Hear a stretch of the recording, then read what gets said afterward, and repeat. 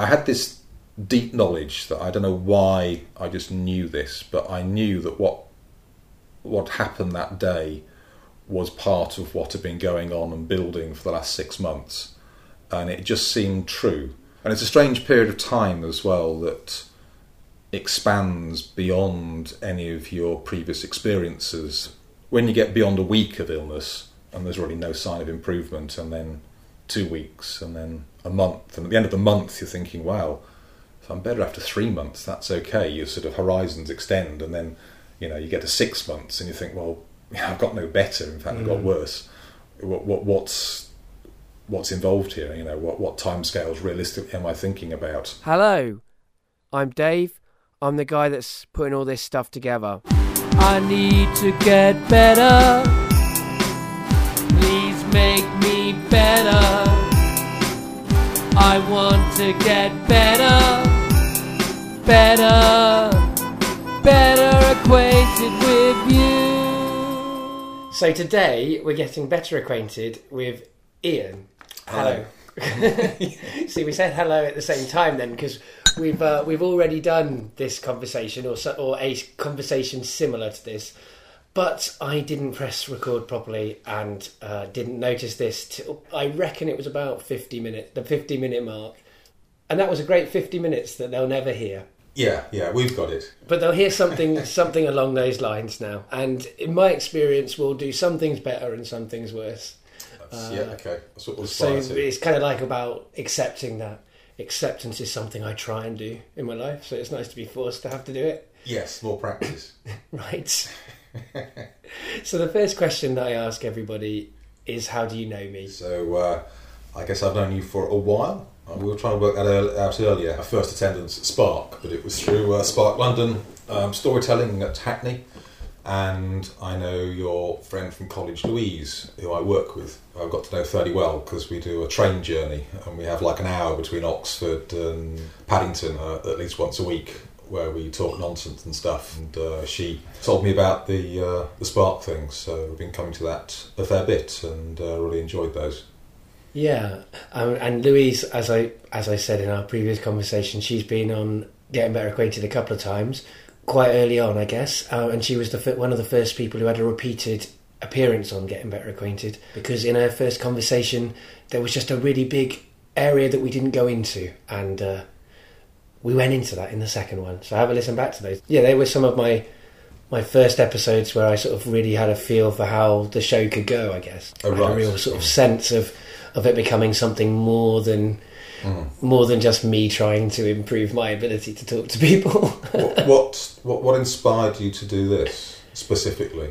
What, to do Getting Better Acquainted? Yeah. It was that. It was I wanted to get into podcasting. I'd done some other podcasts before. I did a podcast with two of my oldest friends for 4 days. That was the idea. It was 4 intensive days where we recorded everything. Mm-hmm. What that taught me is if you get in a room with your school friends and you have like no sleep and you record everything, what you record is yourself acting like you're still a teenager for 4 days. Yes.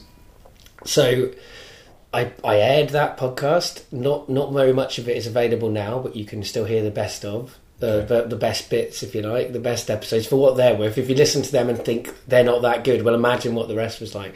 But that taught me, that I didn't like hearing myself as that version of me. Yes. So I wanted to have conversations with people who weren't my oldest friends and see how that changed me, because I started noticing that I talked to different people differently, and I thought maybe this would be a way of laying that person to rest a little bit, putting an idea of myself as less kind of 15 out into the world.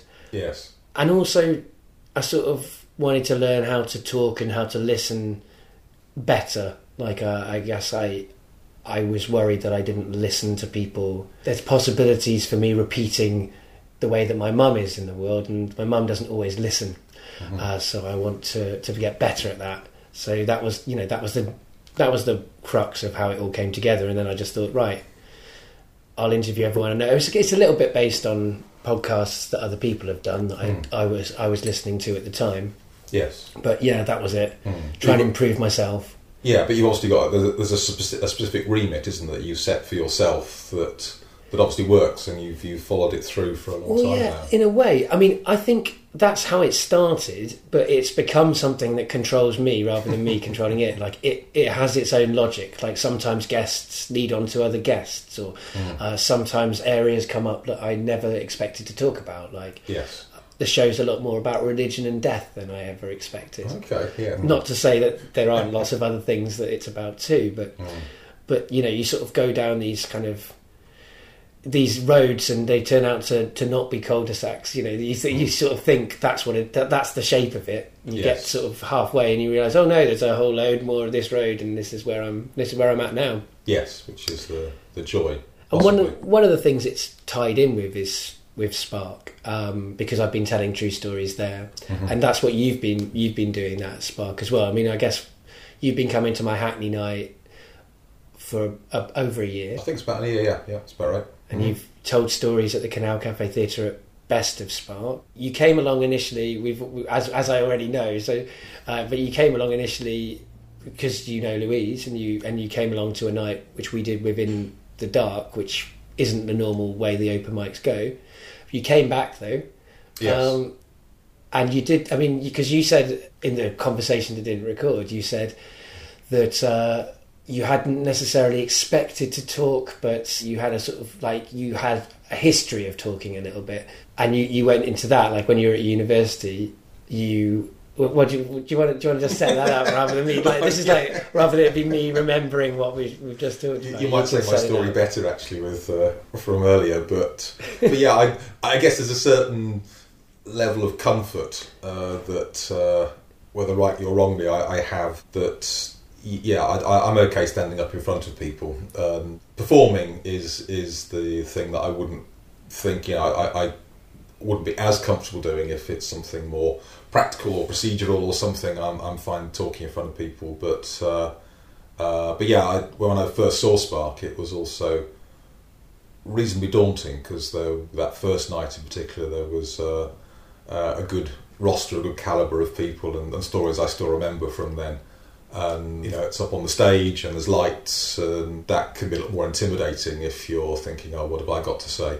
But I also found that those Spark evenings, I think more of sharing than performing. It is almost like that old, getting around the campfire and just swapping experiences and things that are common to all of us, and things that we can all gain something from. I think just from hearing them, not necessarily life lessons, but I just think that sort of richness that you get from them is really good. You come away from those evenings, I do, and I tend to come with my friend Andy, and we're still talking about the stories on the bus and the next day, and they're really special. But yeah, there's a very warm atmosphere when standing on stage that makes the experience of public speaking much easier, and that's something I think I've really enjoyed.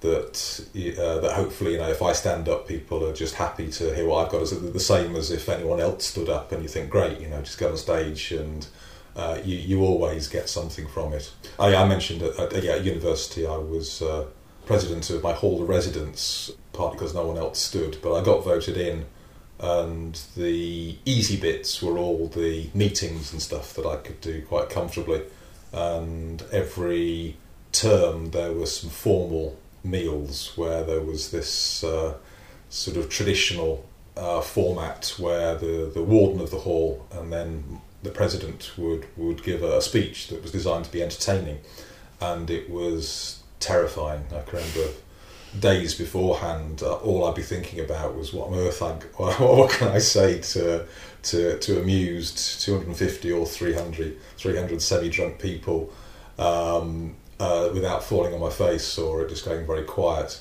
And over the course of the year, I got to really enjoy that experience. There's something quite rewarding when it goes well, and by the end, I was sort of very comfortable.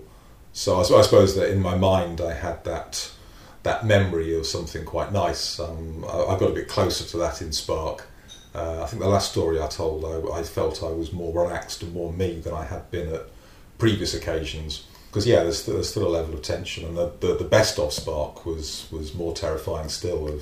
Right, because that's much more of a sort of theatre performance kind of. It's a it's more of a theatre space as well. Yeah. And the night was wonderful, but retelling something that you've had going round in your head in idle moments for more or less a month, thinking what you're going to say and is it going to work. And there's obviously a different atmosphere there. You are performing more to paid audience than just sort of sharing something. Yeah. And you're aware that there's headliners that are very familiar with performing. You know, that they tend to bring something extra that's not your normal environment. I loved it, but the period beforehand just got increasingly tense in a much different way to Spark, but it was a lot of fun, and it was almost as tense seeing my sister get up and do it as well. Because your sister's now also coming and telling stories. In fact, the last Spark we had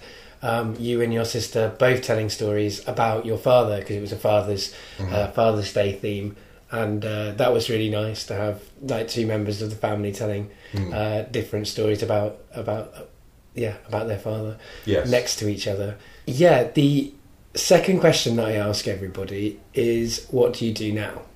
For money, I do IT, primarily websites. I do a bit of Office databasey stuff as well, and I currently work for a firm in Oxford, and I freelanced for quite a while prior to that. I needed to change, I think. The plenty of freelancers out there, yourself as well now, that permanent state of insecurity. Yeah. There's a freedom that comes with it, but also, you sometimes wait for the phone to ring or something's coming to the end and there's nothing. I think there's weirdly freedoms involved with both going freelance and having a guaranteed secure salary. They're both different kinds of freedoms, and I think that's the thing. Yes. But I'm really enjoying the upsides to being freelance. I really miss the upsides to having a salary. Yes. The control stuff is nice in some ways, but I think you start to get to a point where you realise you're not that much in control. Right. You're perhaps in control as much as the next phone call. You can say yes or no, but you always say yes. Yeah. So I don't know if that's much of a decision. Right. You had to be so busy that there was rarely a time when I perhaps would have been applying for things that I most wanted to do. It was more stuff that just came my way. Yeah. And partly I'd done that, word of mouth and stuff, but it wasn't always stuff that I guess I was passionate about. Yeah, and I'd increasingly done stuff for this one firm that became my main source of income, and it made sense to shift into full time, and that's been a good move for me. And I know that you studied, you ended up studying IT back when you were at uni, from our previous conversation, and you sort of fell into that. That wasn't a passion of yours particularly, but it's not a passion. It's just you were very eloquent, and this is one of the things that's very frustrating about having lost it. You were very eloquent about so many things that I'm also going to ask you to talk about now, and I'm sure you'll be eloquent again. But no pressure. Well, it is like, in a way, it's like what you were just talking about, like recreating something that you've already done. Is a bit like when we invited you to the Canal Cafe Theatre to do your story that you'd done at Hackney. So, and what you said was, you were slightly envious of people who have a kind of one thing that they've always wanted to do that they push for, like have a direction they want their life to go. Yes. I think it's an envy, but I think sometimes you see how other people work, and I don't know if it's a jealousy. It's just you can't put yourself in their shoes, right? And you're totally aware. Obviously, hopefully it does work for them, and that's great. And it's just that questioning of what would have made me at that point make choices that you're forced to make choices in the education system at a ridiculously early age anyway. 13 or 14, you might be sort of setting the first set of train lines that you have to stay on for the rest of your life if you're not careful. So yeah, I never had that idea at all. Even I remember that going to college from a grammar school, boys' grammar school, but it was very academic, and they just wanted you to go off to university without really thinking what you were going to do. And it was in the early 80s when I was 82 to 86. I was at college, and I suppose I still had that vague idea of almost like a hippie thing, that you go there as an academic experience or life experience, and you get a degree on the way, but you sort of grow up and find out who you want to be. Right. That growing up and finding out who you want to be never quite happened. Yeah. You do get a degree by accident. I did notice there was a weird change that I would remember in 85. There was that sort of Thatcherite culture that started to permeate the students coming in. And I remember they turned up and they were just a little differently dressed. They weren't the sort of slummy second-hand clothes sort of student that I was used to. They were just slightly trendier, and they turned up talking about jobs when they first arrived in their first year. And it just seemed that there was a shift, whether that was just me, but before that people just turned up at college and got on with whatever was going to happen over the next 3 years. And it seemed that the culture had changed, and there was a student coming in who'd obviously thought and planned what they might be going to do at the end of it, more so than I think had happened before. And I'm sure the trend has continued from there, with student debts and stuff, that people have to be fairly sure they're going to earn some money, I think, before they take on 3 or 4 years of education. That's right. I mean, I think you said so you said in your in the first conversation, you said the reason that you chose to do IT was essentially because the bank sort of said, well, we'll take away your cards unless you get a job. Yeah, there was never a life plan. I think sometimes it's quite common for people to work out what they want to do when it's almost too late to change. They might be in their 30s or something, or 40s, and think, wow, this is why didn't I know this 20 or 30 years ago? And actually have a more primal passion for what they're doing. If they can earn money from it as well, that's great. But that there was no life ambition. Almost ambition's the wrong word. You want to do well, I suppose, or you want to do as much as you can, but what that would be was just completely vague. I went to do geography, which clearly is the ultimate indecision. You're not going to do much with geography specifically, so and I chopped and changed courses and ended up on a computing course, mainly because I'd got thrown out of college through failing or just leaving. I was that disinterested on a business studies course that I did a year of, and then came out with a computing degree, which hadn't been I'd been exposed to computers. We were talking a very primitive time in the late 70s. There weren't many computers in schools at all. So I think a fairly wealthy friend, happened to have a home computer. No one else could afford them in those days. So I had some exposure to what might be involved. But at college, I realised I had perhaps some aptitude and some interest in pursuing that, and ended up with coming at 86 with a computing degree. Yeah, I mean, I guess it strikes me that that's a good year to have like computing skills in. But like when I said that in our previous conversation, you sort of said there's still a sort of deficit to a certain extent of skilled people working in IT even now. So it's still quite a useful thing, a useful skill to have. I think so. Yes. I mentioned I get annoyed. I don't know if it's right for me to.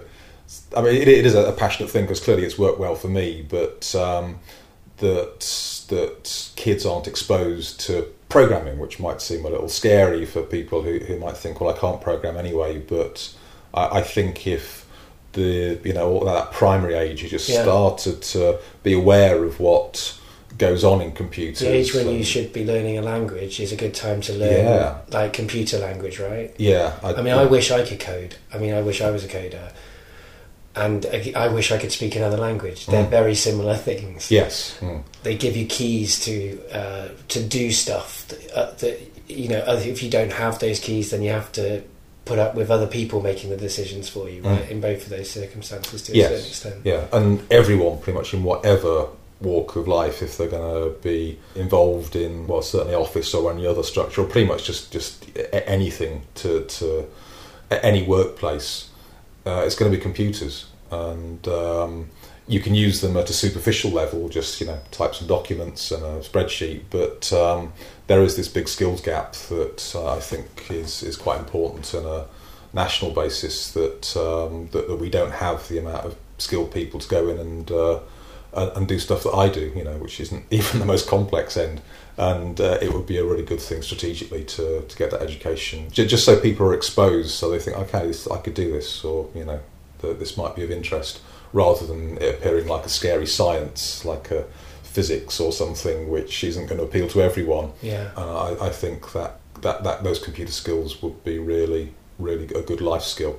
Yeah, well, if we're going to live so much of our lives online, it really would help if people had an idea of how to construct that online as much as just exist in it. That's the thing. I think there's a guy called Douglas Rushkoff, I think his name is, who wrote a book called Program or Be Programmed, and I think that it's a nice line. I often think about it. Because it really is that if you're walking around a world that you have no way of creating, then you really are at other people's mercies rather than having some agency there. Yeah. Yes. Yeah. I mean, that's a really interesting point. I mean, I guess when you were growing up, at school, there wasn't much in the way of computer stuff, I guess. No, there were 2 computers in my school, and one came out on ticker tape, and I think the other one was on cassette. So you had to feed this cassette in, and then that would have all the digital encoding on. So it was supremely primitive, and there were 2 machines that were way oversubscribed. So it wasn't even that attractive. You couldn't do much with them, even if you could write the most basic of programs. So I never actually got involved.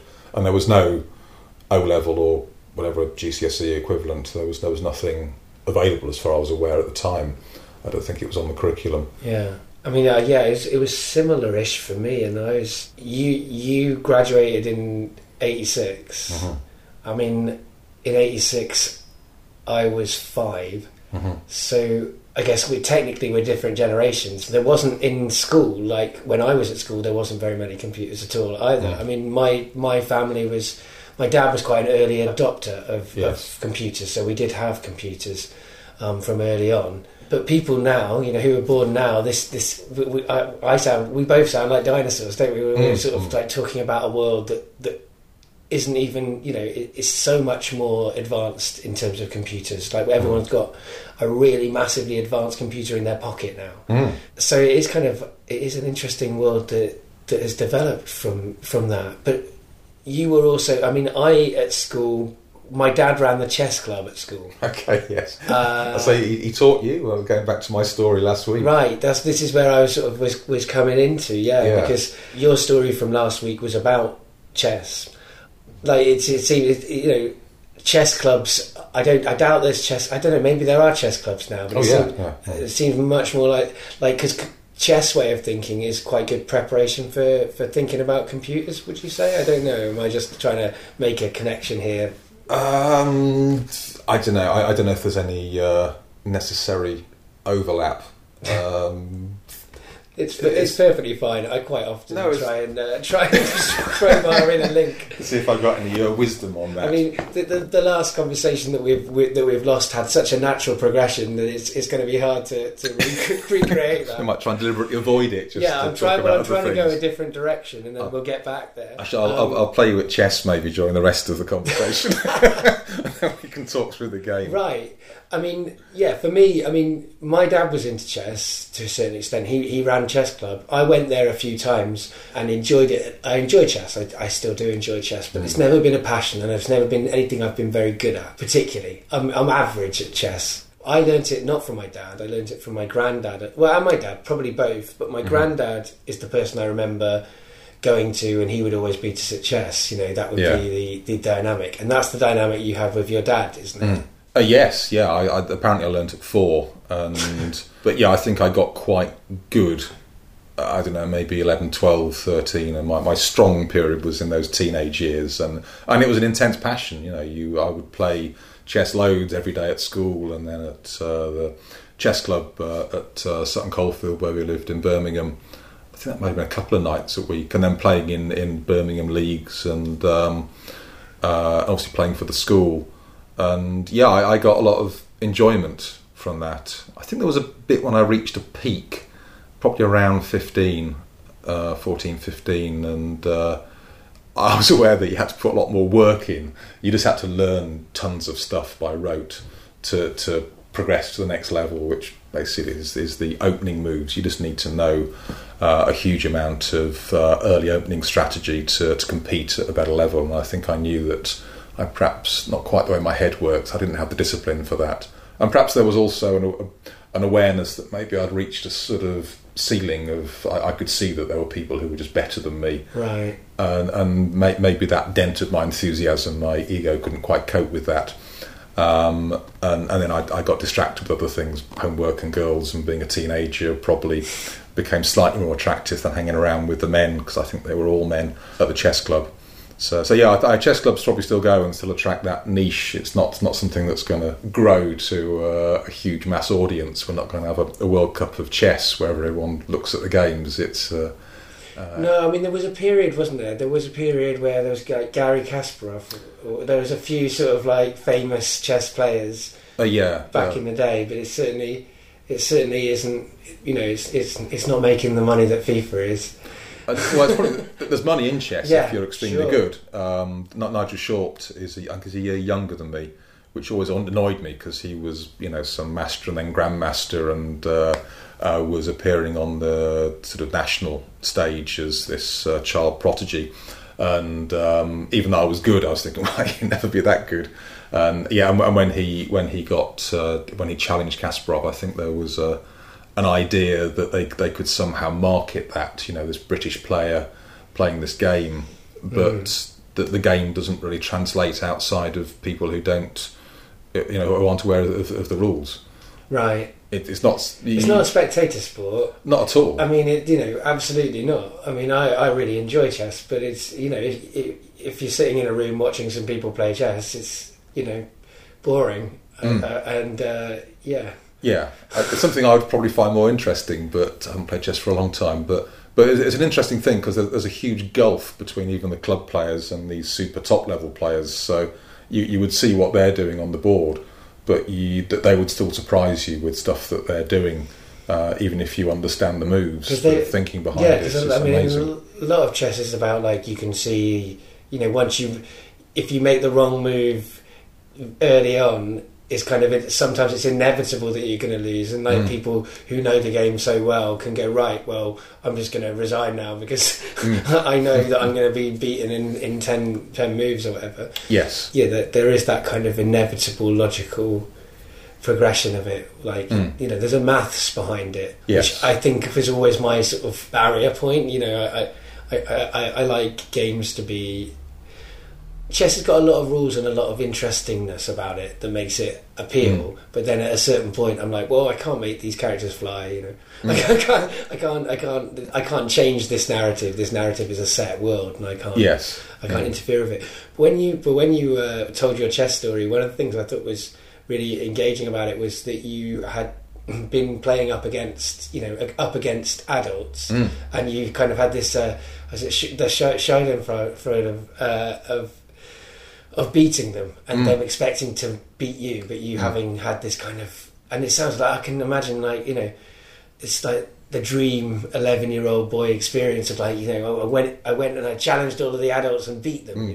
Yeah, no, it was rewarding. I was aware I was more dangerous as a chess player than a lot of the adults would have expected, and I did talk about the fact it's there is that gladiatorial thing that comes down to sort of just two people fighting over this neutral space in the middle, and you need to have this killer instinct. Yeah, where there's that boundary between enjoying someone else's suffering as much as you're enjoying your victory. And I think part of that is because losing is so miserable when you're on the other end of it. and you know you need to inflict that to beat the person opposite.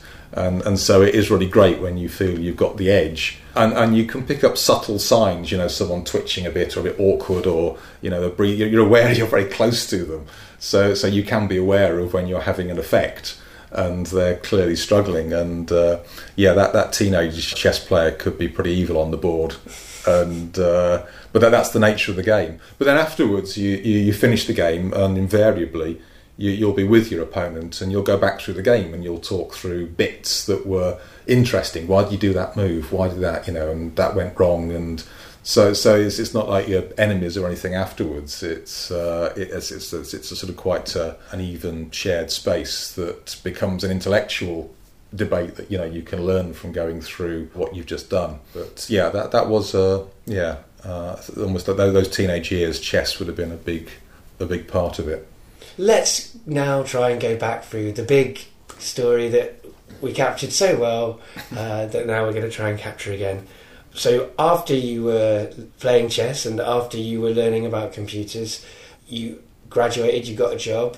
You didn't know where you were going in your life, but you knew you were going somewhere. Yes. Graduating with a computing degree made it very easy to get jobs in '86. There's no way around that. I don't think I was a fantastic proposition to all the companies, but there was just a big demand for people with a computing degree. So I chose a firm called NCR who were in central London, just near Baker Street, and I worked there for 3 years doing technical stuff with banks and building societies, trying to sell them equipment, and that was great. It was I was young, I was in London, it was fun. I live out at Ealing. In '89, I think it was probably late '88, I was getting some subtle health symptoms that were very hard to pin down. They would almost be something you would think, not that you were imagining, but for an example, I used to work on the 4th floor up at my office, and that was where my desk was, but I used to have the equipment that I was configuring down in the basement, and so as a 22, 23-year-old, you just run up and down the stairs without even thinking about it. And I remember I was getting up to the second flight and having to rest there and being really out of breath and thinking that's a bit odd, and then going up to the top level, the 4th floor, and struggling to talk to people because I hadn't sort of got my breath together and I felt a bit lightheaded, and getting a few tests at the doctor's. I was aware something was a bit odd, and I was tested for glandular fever, and perhaps a variety of other blood tests that might have shown anything up, but nothing came back. So it was strange looking back how you reconcile that, because clearly something odd was happening that shouldn't have been occurring, but when it's happened for like a month or two, it almost becomes like a normal thing. You sort of stop thinking about it, it becomes this normal pattern of behaviour. And I sort of carried on for probably over a 6-month period with just little subtle things that were occurring that were quite hard to pin down, and almost embarrassing to go to a doctor again and say, actually there's something else that's weird, a bit of digestion stuff. I used to have weird hangover symptoms that would last for about 2 days after not drinking very much, compared with my normal alcohol intake of that age. Again, you can't quite go to the doctor, my hangovers are worse, well, stop drinking. Right. So I became properly ill. There was a point when I drove from my firm's headquarters on Marylebone Road with a whole load of computers in a car and installed them down at Bristol in a building society. And that day was just exhausting. I remember feeling more and more ill. And it might have felt a bit like flu or something. And I was staying in a hotel down in Bristol.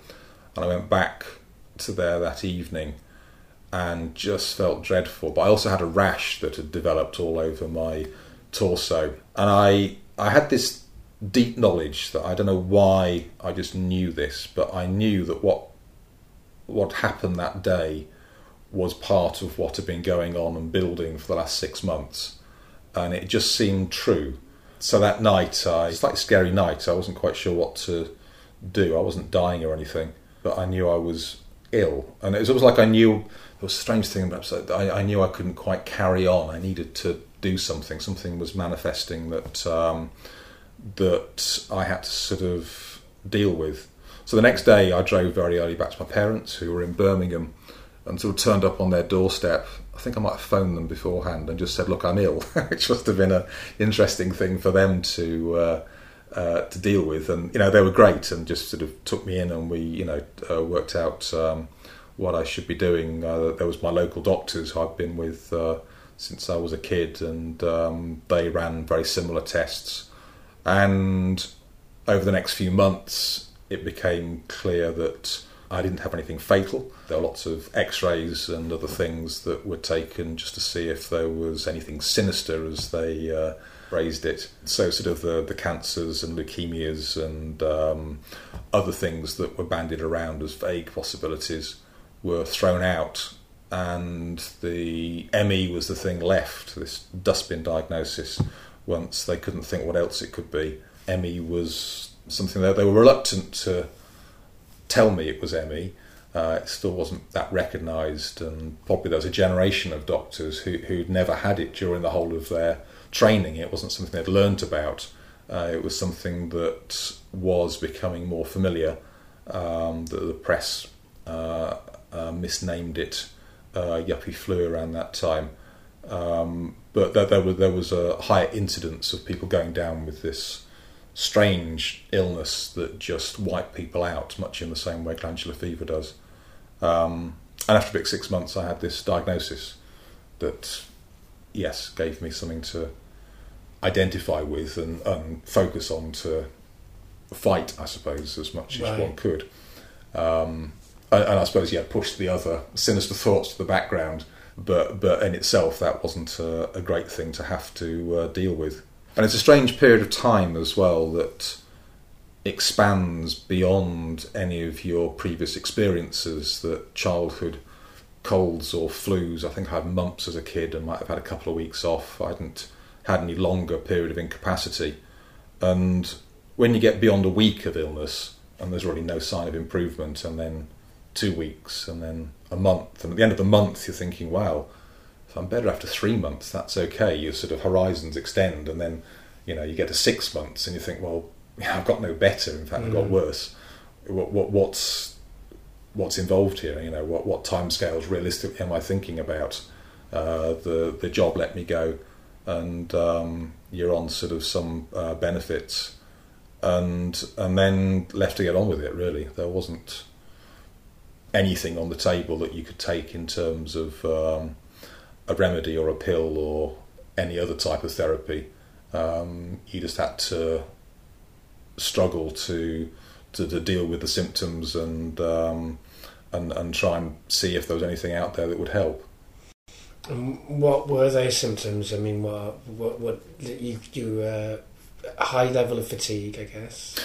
Yes. It's hard to convey. Yeah, this is the thing, isn't it? Even to myself now, as I think back. But the words fatigue, chronic fatigue syndrome, fatigue's just such a weak word that people would understand fatigue, and it's not like that. There's an overwhelming debilitation. It's just something that you can't push through in a way that you might be able to. Even if you're fatigued, you can probably, a well person will still be able to do things, and it's just not like that. You do more and you feel worse. And I always liken it to the some evil combination of jet lag and a hangover and flu. And if you think of the worst days at flu, where you can't think, you can't concentrate, sometimes it's hard just forming words on the phone and reading documents and other things. You go back to bed, you just you're not going to be able to function. Yeah, I mean, everyone always says about the flu, you've really got the flu if you can't get out of bed, right? Yes. And so this is one of those kind of situations where you really can't get out of bed. And you can push yourself with flu a certain degree, but with the ME, the more you push, you tend to worsen the symptoms. Overdoing things can just make things worse for a number of days afterwards. It's a very cruel equation. So you learn not to push too much, and it just doesn't go. Your body enters this other. If you think of full health as being some equilibrium where this body's some benign ecosystem that hopefully fends off illnesses and keeps you working, as most of us would expect. The ME seems to be this other equilibrium where your body isn't falling over, you're not dying from it, you're not decaying as such, apart from age maybe, but it functions at this level that you can't do anything. You don't have the energy or capacity to think as you once used to and concentrate, and physically you're just, it varies with people to a large degree, but that fundamental thing of just not being able to do stuff because your body just doesn't allow it, and that equilibrium can carry on for years and years and years. There's a fair amount of people who will get something quite severe like that, and they can get better after a couple of years. A couple of years is a relatively common thing, probably because I know more about the ME world because I was in it, and you hear stories about someone who has this thing that's beyond a glandular fever thing. It seems to be this bigger episode of illness, and if you get beyond 2 years, this isn't science or stuff, this is partly anecdotal, but I think most ME people would have heard similar things, that the longer it goes on, normally the longer it would take to shift, and it can become generally set in. There's people, I used to live up in Oxfordshire during that earlier part of the illness, and through the ME groups in Oxford I got to know a bunch of people, and there's many of those good friends of mine who are still ill and are still as when I first met them in probably 91, and that's always tough. Actually, I have, this is probably sound a bit over glamorous, but I have a weird survivor's guilt that I hear about in the context. You know, there's a bomb blast and someone next to you dies and you don't, and you have this perhaps need to try and understand why fate or circumstance made that happen, and people can find it hard to cope with the fact that they've walked away when someone immediately, I mean, perhaps, you know, someone they care about, it could be a stranger, hasn't been as lucky. And when I'm just aware that when I meet my friends from that time, I'm aware that my story is different, and I've got back to this level of health, and I can sometimes feel a bit self-conscious when you just, hello, how you doing, and I'll tell about all the stuff I've been doing, and I'm aware it's stuff that they don't have the ability to do all that. And it's not like they bear grudges or anything. This is my own thing entirely. And I suppose part of that's just a wish that, you know, that they could find a way out of it in the same way that I'd done. I don't really understand the mechanism that allowed me to escape from the illness in a way that would be useful as a program to tell anyone else. Right. But yes, I'm aware that. I guess it's perhaps that thinking. If I was still that ill, it would be a tough thing to deal with. You know, at 91, we're talking 23 years of illness and more. Yeah. Although you had quite a chunk of time though that you were suffering kind of from ME for, though. I mean, I know it's not as bad as it could have been, but it was pretty bad. I mean, I know this from having just talked to you about it. I think that the thing I say about the illness is that I was unlucky to get ill and I was lucky to get well, and I do mean that lucky to get well. It is almost the stronger thing than the bad luck initially. That was the better piece of luck, because I don't really know why I was able to do that. But I was ill. The 90s, we talked about the 90s being rubbish, because I was largely sidelined by the illness. Yeah, I said it was a good decade to miss. Slept through it. Whatever the 90s will be known as, I think the decades get tags over time when you look back, don't they? And I think they're always romanticised more than they probably deserve. And we talked about the 60s earlier. I was a child in the 60s, but I sometimes think that whenever you're young, and especially when you're a teenager, and all those influences and your independence starts to take hold, then stuff goes in much deeper. It's much more of a primal experience. It sort of forms you on some level. So I think people looking back to their childhood which had happened to be in a certain decade are going to think that, you know, there was more happening, there was a certain energy or something. Yeah. But I think we also think we missed out on something that we probably didn't. Yeah. That, you know, we are where we are in our experience, and living in a previous decade, I don't think would have somehow made it rosier or. That's very true. I mean, whatever decade you're missing, you're still missing a decade. And yeah, it's a joke to say, oh, you missed a good decade, but there's no good way of missing 10 years of your life, really. No, not in that way. No, I was thinking more that a previous decade, when you look back, comes from a newsreel, doesn't it? Rather than from everyone's experience. Right. My parents talk about the 60s, and it was mainly bringing up myself and my sister in a completely normal suburban environment. It wasn't some crazy... Well, it took a while for the 60s to get across the UK, as far as I understand, as well. So, like, some people were experiencing the early 60s in, you know, in the 70s. Yes. And that's no doubt the case for the 90s with the 80s, to be honest. I mean, you can definitely see the early, like the first couple of years of the 90s as being kind of where a lot of people experienced the last couple of years of the 80s. So during those 90s, you weren't immersed in, particularly in pop culture, you were immersed in dealing with the experience of having ME long term for you, compared to how long I've had it, which is no time at all. It's masses of time that you've had it. Yes, yeah. It's strange thinking back into those times. I again should keep on referring back to a conversation that no one else has heard, but we had earlier. But this is not a period I think back to very often. It doesn't sort of occur, and I don't have a reason not to speak about it. But it doesn't come up in conversation. Sometimes it's surprising when I do relate what happened. It's like some distant other person. There's that sort of slight removal from it, and yet clearly it was me. And maybe that's the same if anyone thinks back, whatever it was, 25 years or so. But yeah, it was a very different existence. And the first 3 years I would sort of characterise as pretty much room bound. Getting down a single flight of stairs would exhaust me. And I think my sister was always really horrified when early on in the illness, when I said TV was too exhausting to watch, and she was thinking that, is it really that bad? You can't even watch TV, you know, what can you do? And most of the day was spent resting and generally feeling ill the whole day. It wasn't just, resting when you got tired. When you were at your best, you still felt rubbish.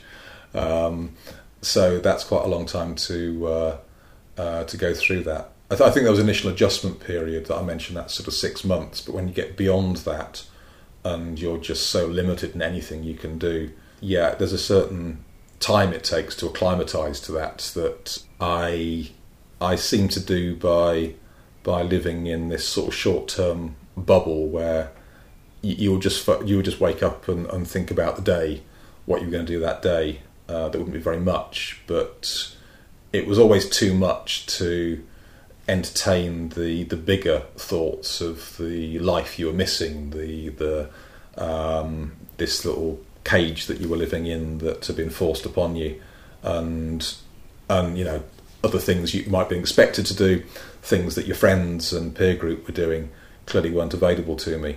And I think I made that conscious choice to have to ignore that, to just live in this little world as a way of getting through that time and hoping something would turn up. Yeah, the deep thoughts were too much, so I'm happy in the shallow end. And one of the key things that kept me going, if not sane through that initial phase, was drawing. And I hadn't done it at school. But one of my close friends at the university used to do these fantastic pencil drawings, and I remember I tried some sort of pencil portraits of people under his tutelage, and discovered I could do more than I imagined I was capable of. And when I was ill, I just thought I'll illustrate a children's story. And over 3 years, I produced these sort of very detailed watercolour and ink illustrations some days I could just do a tiny fragment, a little animal or some plant, or even just a plan for the next illustration that I'd be thinking of. And it was important for me to leave footsteps that I could look behind and see that there was something that proved I existed, I think. There's stuff I experienced and learnt during that period that wasn't some, special wisdom or anything, that it was just something that was forced upon me at an earlier age that I'd never considered before. Other people were gaining all sorts of life experiences with kids and things that were going on, but the challenge and the thing that confronted me was, I guess, to be deprived of all the trappings and badges that I'd become used to, and I suppose the things that gave my self-value, the slightly hollow things that give your self-value, when all those are gone, you've got no job, you've got no social life, there's nothing you're doing or contributing to anyone else's life. Your family are there because they love you and stuff, but there's nothing tangible that you're doing in a practical sense, that a job gives you some feedback, or if you're doing a worthwhile job helping people, you got even more feedback. That there was none of that. And I remember having images of just some little tiny candle in the middle of a sort of black wilderness, and you're almost reduced to this tiny little thing that you've got to hang on to what you are, to what makes you love yourself, if that's not too fanciful, to give yourself value when there's nothing external that's doing that for you, which is partly a change of the pattern of your previous life. You work towards stuff at school, and everything's in this very linear way of unplanned way, but moving forward into different stages of your life. And I guess I'd never thought outside of that, and that was tough.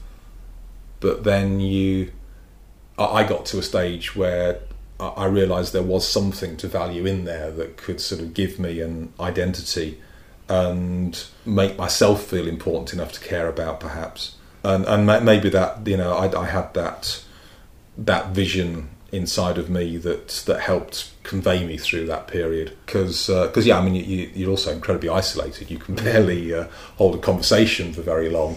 So communicating and stuff is difficult, and sharing any of those ideas that I must say I don't really talk about with anyone. It's weird talking about it now.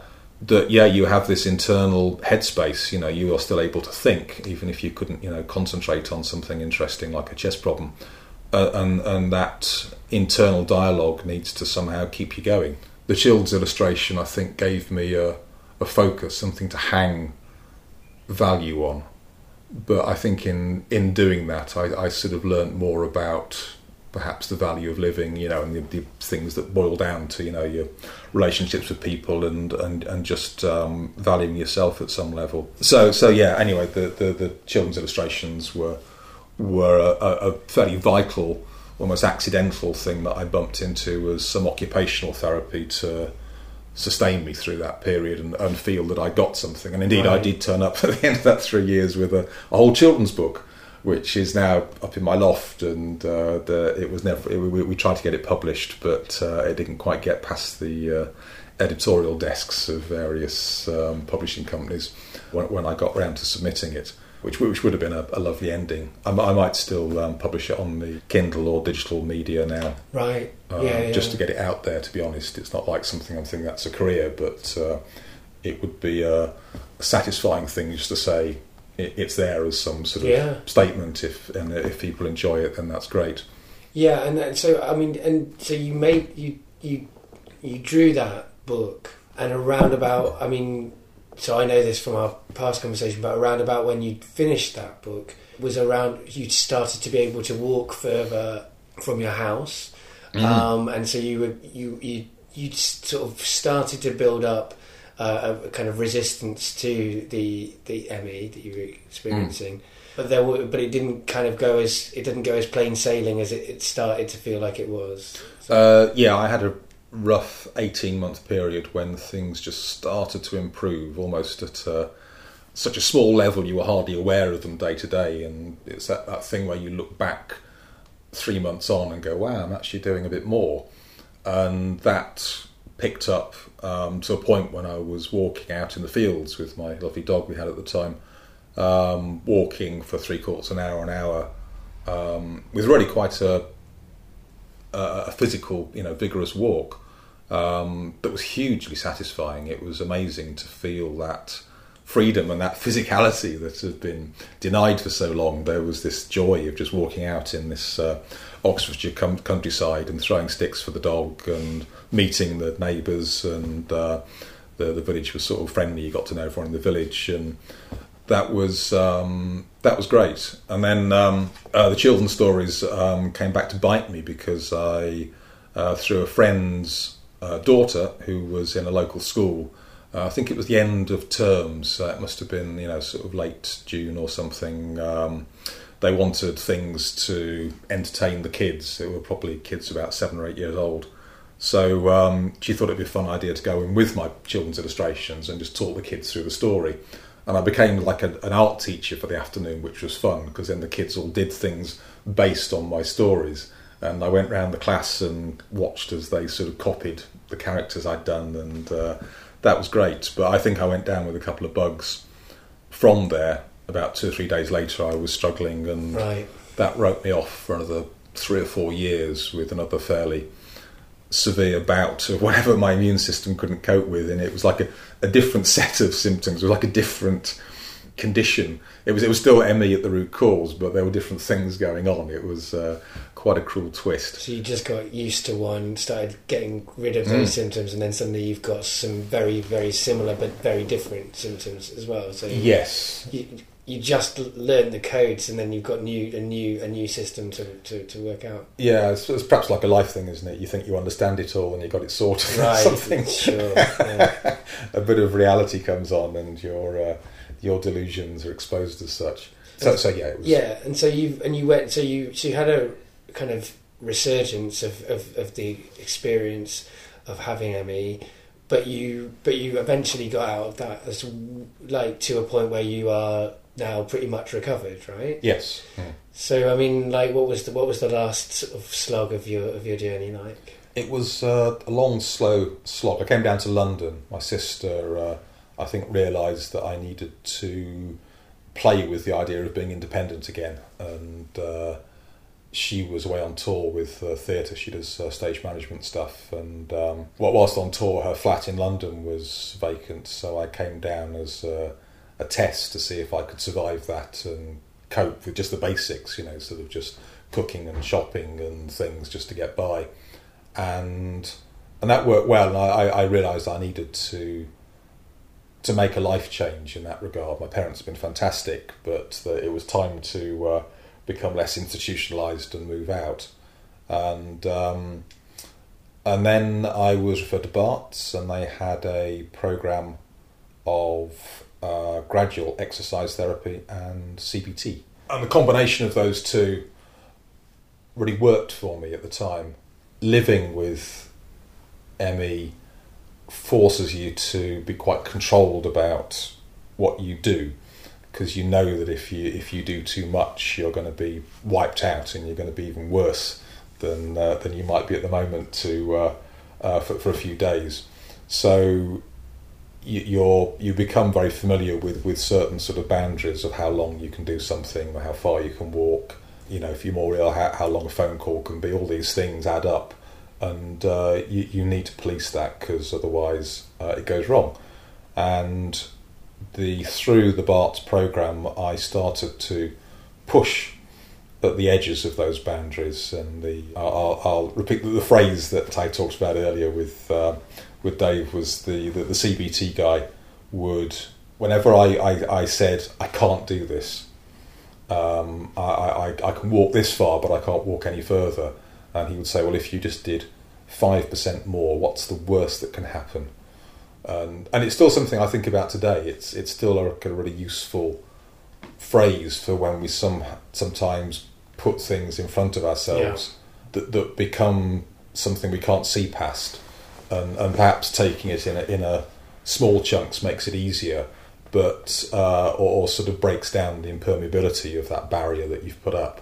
And my barriers were quite strong with what I was and wasn't doing. And there's nothing wrong with that, but I think that there was a potential level of energy that I had that I probably wasn't tapping into, and my body was doing something that that was open to being pushed further, and over a number of years it was much slower than the people at Barts wanted, because that control's a big thing with ME. Control's completely taken away from you. It's a volatile illness that day to day you've got no idea what's going to happen. You'll wake up and you'll feel rubbish.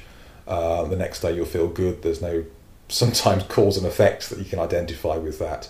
And so when you impose some control and you've got some level of existence that's livable, even if it's got these boundaries around it, then that can become something that you that gives you some control back. This was a way of me keeping control, I suppose, about just nudging those boundaries very, very slowly. So walking was my thing, that I would be walking for 5 minutes, and then the CBTI guy would say, so what's the worst that would happen if you walk 5.5? And then I would do that. It'd be up to 6, it'd be up to 7 over a period of months. And then over a couple of years, I think I was up to around 20 minutes. And then it sort of increased more rapidly, I think, as my health and body was starting to wake up, and my immune system or whatever had gone wrong was working out what it should be doing, until you were suddenly at a level where you were thinking, wow, maybe I'm getting out of this again. Let's see what happens. And vertigo, you get this as you do that extra bit of walking. It's like some unknown dangerous territory, like you're walking into some crocodile swamp, and you can. As I used to count lampposts. You used to walk along. You'd know how far, which lamppost you got to, and the next lamppost would seem quite daunting. And so that was the vertigo bit. You'd be walking to that next lamppost, even though you got the CBT guy saying, "What's the worst that can happen?" You'd still think, "Yeah, it still might go wrong. I still might go back years." So yeah, I did it in a slow and steady manner, and without really understanding any of the things that might be contributing towards the recovery at a biochemical or whatever level. I came through it. That particular thing that they do at Barts, I think they still do something very similar now. Doesn't work for everyone. I think I was just lucky that it happened at the right time for me, and other people I know have not only had bad results from it, some people have been made worse. Yeah, it's quite. You were saying before it was quite a controversial. Treatment for ME. There are people I know who wouldn't particularly like what I'm saying. It's my truth, it's my story. I have no nothing I'm pushing or suggesting. I'm as bewildered by my medical history as anyone else. I don't really understand anything, and I'm not saying this is an answer, but yeah, some people are vehemently opposed to. There's a lot of psychiatrists who've become involved with ME over the years, trying to claim things about what's going on that don't ring true with virtually everyone who's got the illness. Right. And so even if the thing I was, the program I was on, does give benefit from some people, it doesn't benefit a lot of other people. And there's a lot of funds that go into some of these programs that might be better spent on other bits of research and management. There's issues around that. And also the Barts program was quite narrow in that it dealt with a niche of the ME people who could actually get into Barts, and that would not be possible for a whole bunch of people. So when various figures are thrown about how their success rates are really high, they might be high with that certain group of people who can get in there. So yeah, their stats are also a contentious thing of how successful they are, because you're aware that they're also building some empire in their medical area, some reputation and stuff, and that what one could suspect that might cloud some some figures when they come to publish it without looking at it too closely. And ME itself is a collection of conditions, isn't it? So there isn't even a precise diagnosis for each individual experiencing it. So there's probably a collection of different illnesses that we're trying to solve, and so it makes absolute sense that no approach is going to work for everybody. Yes. It could be a collection of different things. They understand more. There's a load of tests and scans that can show stuff, but it doesn't give the whole picture. It doesn't give a diagnostic test or a cure. It seems that some areas of science are advancing so fast that they might bump into something. Right. Some bit of cancer research might... there's been instances where, in the ME world, that you hear of some cancer research, for instance, where they've tried something and it's failed, and they've obviously put resources and money into it, and they think, oh, maybe I'll try it on the ME group, and then they find something quite interesting. Right. But there's very little direct research that goes into ME because it's not a terminal illness, and it's also not. There's quite a lot of stigma around it. People don't take it seriously, etc. Like a lot of other conditions like mental health conditions or whatever, or also don't get taken seriously. Although it's important to note that ME is a physiological thing, but so is mental health. Probably a lot of that. I mean, you were saying that, kind of suggesting in our previous version of this conversation that as science goes on, so many things that we think are not physiological turn out to have a physiological element, or to be that, and so as we go on finding out what it is to be human scientifically, we may very well discover a lot of things are from our body's physiologies rather than from outside forces kind of impacting on our mental health. Although your brain is still part of your body. I mean, and so as we're mapping the neuroscience of the human brain, that offers us lots of medical solutions as well as psychiatric. No, the psychology. Yeah, I always get mixed up between psychiatrists and psychologists. One of them, psychiatrists can prescribe, and so psychologists can't. So that's probably the area that a lot of stuff gets chalked up to talking therapies and stuff. Maybe there are lots of more medical solutions. I don't know. I'd like there to be. Yes, it must have an easy fix if there was such a thing. It would be great to not have to track down the root cause of my psychological issues, and I can just take a pill and that'll solve it all. That would be great. Yes. Yeah. But brain I suspect it's not as simple as either. I suspect it's never going to be as simple as here's a solution for everybody. It's always going to be, whatever the condition. Yes. It's going to be a mixture of different approaches, and different people are going to respond differently to different things. Generally speaking, I think that's probably the best approach to medicine. But it's I understand why it doesn't appeal as well. It's if you're going to treat everybody differently, there's a lot of time and money and resources going into that. That maybe doesn't work on a practical level. Yeah. Well, looking after a whole health system, it doesn't really work unless there's someone who's doing research or particularly interested. They're looking for general solutions. Yeah, everybody wants to follow a criteria, tick that off that criteria, and then that works. And it's not as simple as that, but for a whole system, it can be statistically as simple as that. But there's always those people who aren't who aren't part of the statistics that get better. Yes. And I guess with ME, it seems that the whole area is part of the statistics that they don't have a solution for. That they don't have an approach that consistently works. Right? Yes. Yeah. And that will carry on. I think it will be other areas of science that probably unlock bigger questions or are able to examine more bits of brain chemistry in a working brain, which is so hard, or bits of genetic stuff that then someone might think, we could maybe run a few tests on some ME people and it might start to show up interesting things. Yeah. But I've sort of heard that for the last 20 years and more, so even though things have advanced, one should assume nothing. I mean, I guess the thing that makes it kind of resonate for me now is that we're living in a society where benefits are being taken away from people who have disabilities of any kind.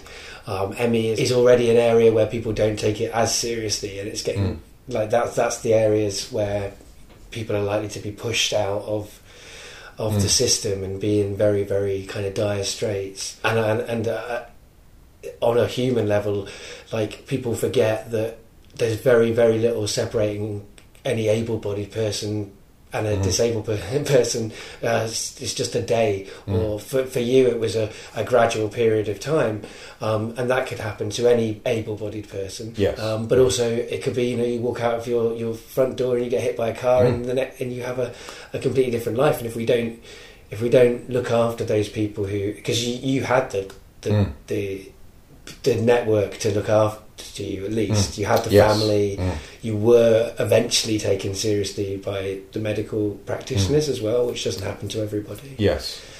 And so it really is a situation where, these stories are very interesting on a human level for everybody, I hope, listening. But I also hope that when I do have people who have disabilities or illnesses on the show, it helps to remind people how close we all are to that. Whether it matters if I remind everybody that's listening that's because they're not making the policy. But even so. Yes, yeah, it's like whatever we say, it's things reach our small audience of friends and stuff, and unless you do have some stage to stand on to get politicians or people to listen, and even if that would change anything, the benefit system is particularly evil with ME. That it is. I mean, it's recognised. It's recognised by the World Health Organisation. It's recognised by the DSS and the medical profession in this country. But how that then distills down to the all work test or whatever they've got now with the way the benefit system is changing. It's particularly cruel for ME because there's people with permanent disabilities that are fixed, and doctors can measure those, and they can see what it is. Someone with a back problem, someone with no legs, they could probably just about diagnose that. But with ME, where the symptoms change over time, day to day, never mind month to month, and also are hard to verify. Someone comes in and says, "This is what happens," and it's their testimony, and it's even their testimony, even if some consultant from a hospital backs it up. And many people with ME have been thrown not into the proper disability benefits that other people have, but into this sort of middle category where they have to either get work in a year or go into some program where they're starting to apply for jobs and all that sort of stuff, or actually prove that they are well. Yeah, it's just so disempowering that there's very little that you can do to fight this Kafka-like system that throws up rules and is also implemented in I know ATOS have just been thrown out of the contract they've had to assess the people coming in. But I've actually been in interviews, not for myself, but with my girlfriend who has ME, and had perhaps half an hour, 3/4 of an hour with one of these ATOS doctors, and then seen the report afterwards that just lies, that hasn't represented anything that's happened during the consultation, and it's just astounding when you see something where they've fabricated things, extrapolated things, they've contradicted things that have been said, and they've provided this completely different report. They might not have even bothered to see whoever was coming in, and when that level of corruption, I mean, I don't know what to call it. When you see that, you again, how do you counter that? Yeah, you're not allowed. I think you're allowed to request now, but you weren't allowed to record these medical. I mean, that's a bizarre thing to call them. You weren't allowed to, video or tape them. So again, you've just got the testimony of this person who's lied about you, and you've got no recall to say, well, actually, this is what I said, this is what I represented.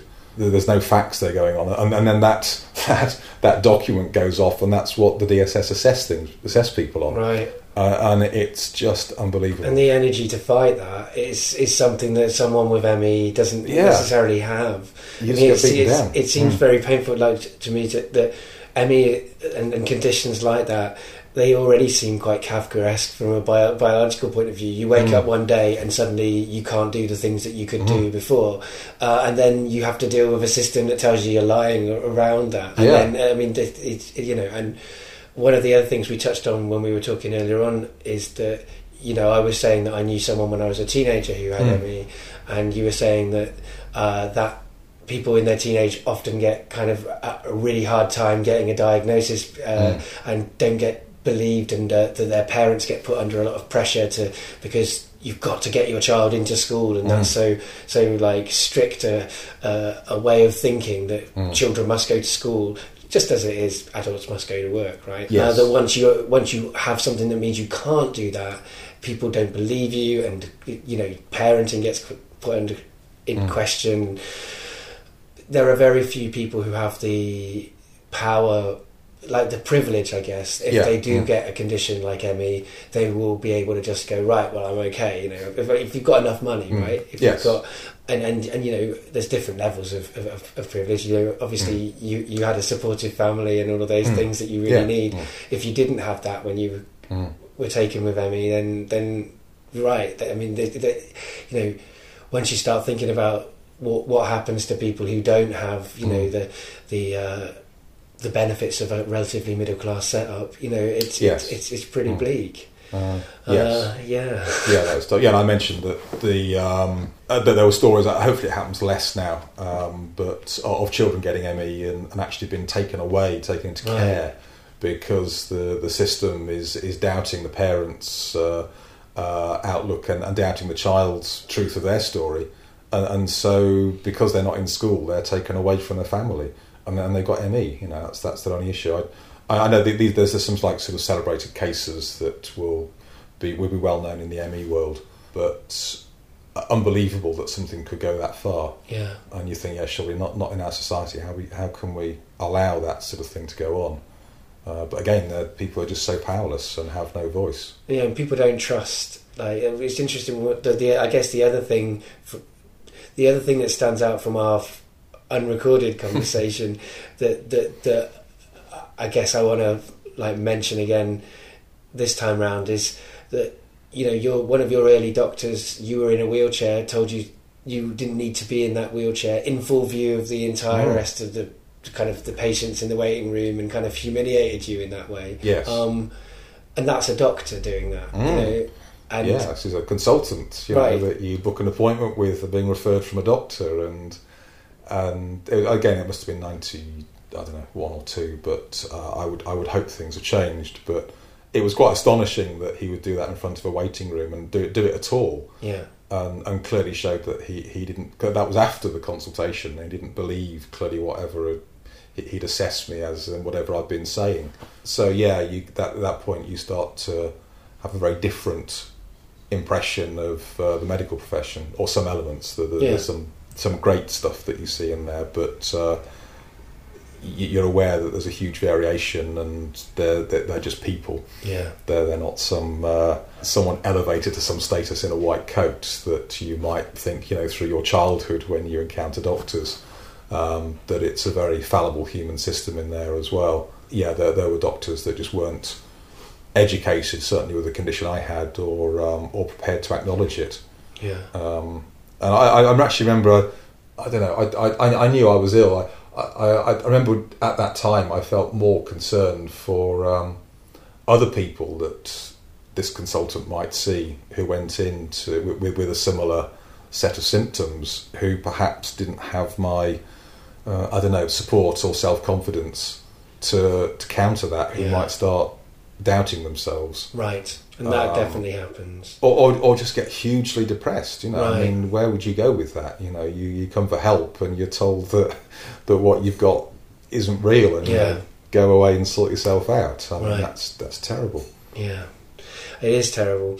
It's always hard to work out how to round up these kind of conversations when it does get to a sort of like a sort of not negative point of view, but I mean, you know, not everything in the world is positive, and it's important to look at these things. Yeah, it's just heavy, I suppose. But the cliche of my show is I say, you know, it's been a pleasure getting better acquainted with you, which it has been. But at the same time, it's not a pleasure to hear about the negative experiences that you've experienced with the medical profession. So it seems an inappropriate place to say it's fine. No, it's a pleasure talking with you, Dave, as always. But it's certainly the time to sort of ask the last question, which is, do you have anything to plug? You've listened to the show, so you'll have heard a few different ways people have taken this, so I can probably do away with my spiel about the different ways it can go. So yeah, however you want to take that. If you've listened to the whole story, anyone who encounters anyone with ME, they're probably telling the truth, and hopefully there's a bit more. Not that I've done this as some preaching thing, but yeah, it's good to make people aware of what is a large number of people out there who clearly don't have much of a voice, and just to get some understanding from that. Yeah, I mean, and the Spark London story that you told is the episode we've used of you. So, and that's a shorter form than this one, Yes. And sort of gives the story there. So people should check out that. I think it's called. Is it called? What's it called? I can't remember. I can't remember what they titled it as. Me Story. I think it's ME. Yeah, ME Story. Yeah. Yes. So yeah, I've got no. I'm not representing anything apart from my own story, but. Yeah, there's good national organisations that provide a ton of information if anyone out there knows someone with ME, and they're generally the first place to go to, and you'll get better information from there.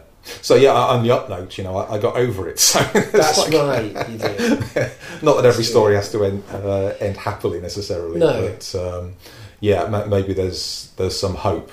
And I remember just briefly if. There was a talk at the Oxford group going way back, maybe 93 or something. I remember that there were not normally the local groups will focus on issues, bits of research and problems, and there was one particular evening when they had recovered ME sufferers, and there were 4 people who talked about how they got through it. And I remember sitting in the audience thinking, "Oh God, you lucky bastards! You got through it. It's different for you, or something." But the stories were really full of that. There was a hope, even if you couldn't take what they'd done or anything from that and apply it. There was just a story of someone who'd been just as ill, sometimes more ill than I was, who got through it, and that in itself, I think, was encouraging at some weird, deep level. That people who'd had it for a long time could still find their way through. And, I had over, whatever it was, 12, 13, 14 years of this and came through. And that in itself shows it's possible.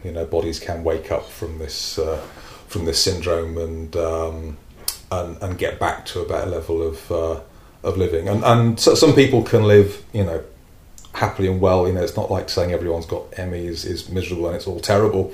That they have their own way of living, and that is not what they want. But you want to get well. That's the bottom line. And so yeah, maybe my story is similar to the ones I heard back then. That it can just make real the idea that people can come through even after a long period of it. Yeah. I mean, it's always a good thing to be aware of in your darkest places that it is possible for things to get better. Mm-hmm. It's easy. People often say it will get better, and that can become frustrating because it won't always. Yeah. But at the same time, you should never forget it can. I guess that's the thing, isn't it? That things can get better. Yes. And I think it was interesting the first time round. Well, the unrecorded conversation, I think you said that you had a kind of revelation where you realised you were more well than ill, and before that you'd been more ill than well. Yes. And that's an interesting moment to have had, and yeah, I think it's very applicable to lots of other experiences. I think people I know with mental health issues, for sure, have had those kind of moments of, I'm more sane than not sane, and those are experiences that we can all possibly have. It's that they're available to everybody. They're not guaranteed for anyone. Yes. Yes. Yeah. And the last thing that I ask my guests to do is to say goodbye to the audience. Okay. Thank you for listening. Goodbye. This has been Ian. Yeah. Bye, everyone. This conversation was recorded around about a year ago, and since then, Ian has, in a similar way that happened to me in the past, gone from being someone who regularly tells true stories at Spark to being a member of the Spark London team. And he is a really excellent addition to a growing team of people who are trying to spread true storytelling and develop true storytelling. One of the developments that Ian has brought is he has made our franchise move out of London and have further reach, in that he's helped to set up Spark Bristol, who you can find at www.sparkbristol.org.uk, and Spark Preston, who you can find at www.sparkpreston.org.uk. You can find Spark London at www.sparklondon.com. We run open mics in London on the second Monday of every month at the Hackney Attic, and that's the one that I host, and on the third Monday of every month, which is upstairs at the Ritzy in Brixton. And on the last Thursday of the month, we run Spark Encore, which is the new name we've given to Best of Spark. And this month's Spark Encore is a very, very special one, because it's when we're going to be recording a BBC Radio 4 pilot for a show called BBC True Stories. So come along to the Exmouth Market Theatre on the 25th of June. Make sure you book your tickets in advance. Search BBC Radio 4 True Stories on Facebook and you'll find the event, and that'll tell you all you need to know to come along. Not only that, but Ian is joining my stand-up tragedy team to go to Edinburgh this year. Stand-up tragedy will be happening at the Banshee Labyrinth as part of the Free Festival from the 8th till the 30th of August, 7:30 every day. Stand-up tragedy are doing that show, and we're also producing 2 solo shows, one of which is mine, and showcasing some live recordings of Getting Better Acquainted. They'll be on Tuesdays at the Banshee Labyrinth. That's the only day that Stand-Up Tragedy has off, and in its place will be live recordings of this very podcast that you're listening to now. My show is called What About the Men? Mansplaining Masculinity, and that has an Ian connection as well, because Ian, amazingly, when I was looking for someone to help me make a website to showcase that show and a survey of 1,000 men that I conducted as research for that show, I was looking for someone to help me make that website, and Ian very kindly offered me his services and made a really great website, which you can find at www.mansplainingmasculinity.co.uk. So go over and have a look at that project that I'm doing. I'm going to be previewing it on the 23rd of July at the Dog Star in Brixton, and then it'll be at the Edinburgh Festival from the 8th till the 30th of August at 12:05 every day at the Cabaret Voltaire.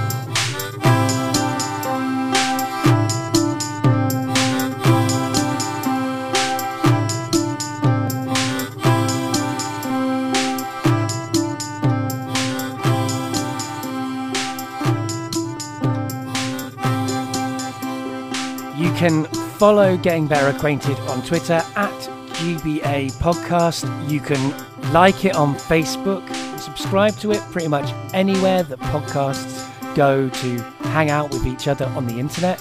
Or you can find it on the website www.gettingbetteracquainted.co.uk. And remember, there are lots of ways to get better acquainted.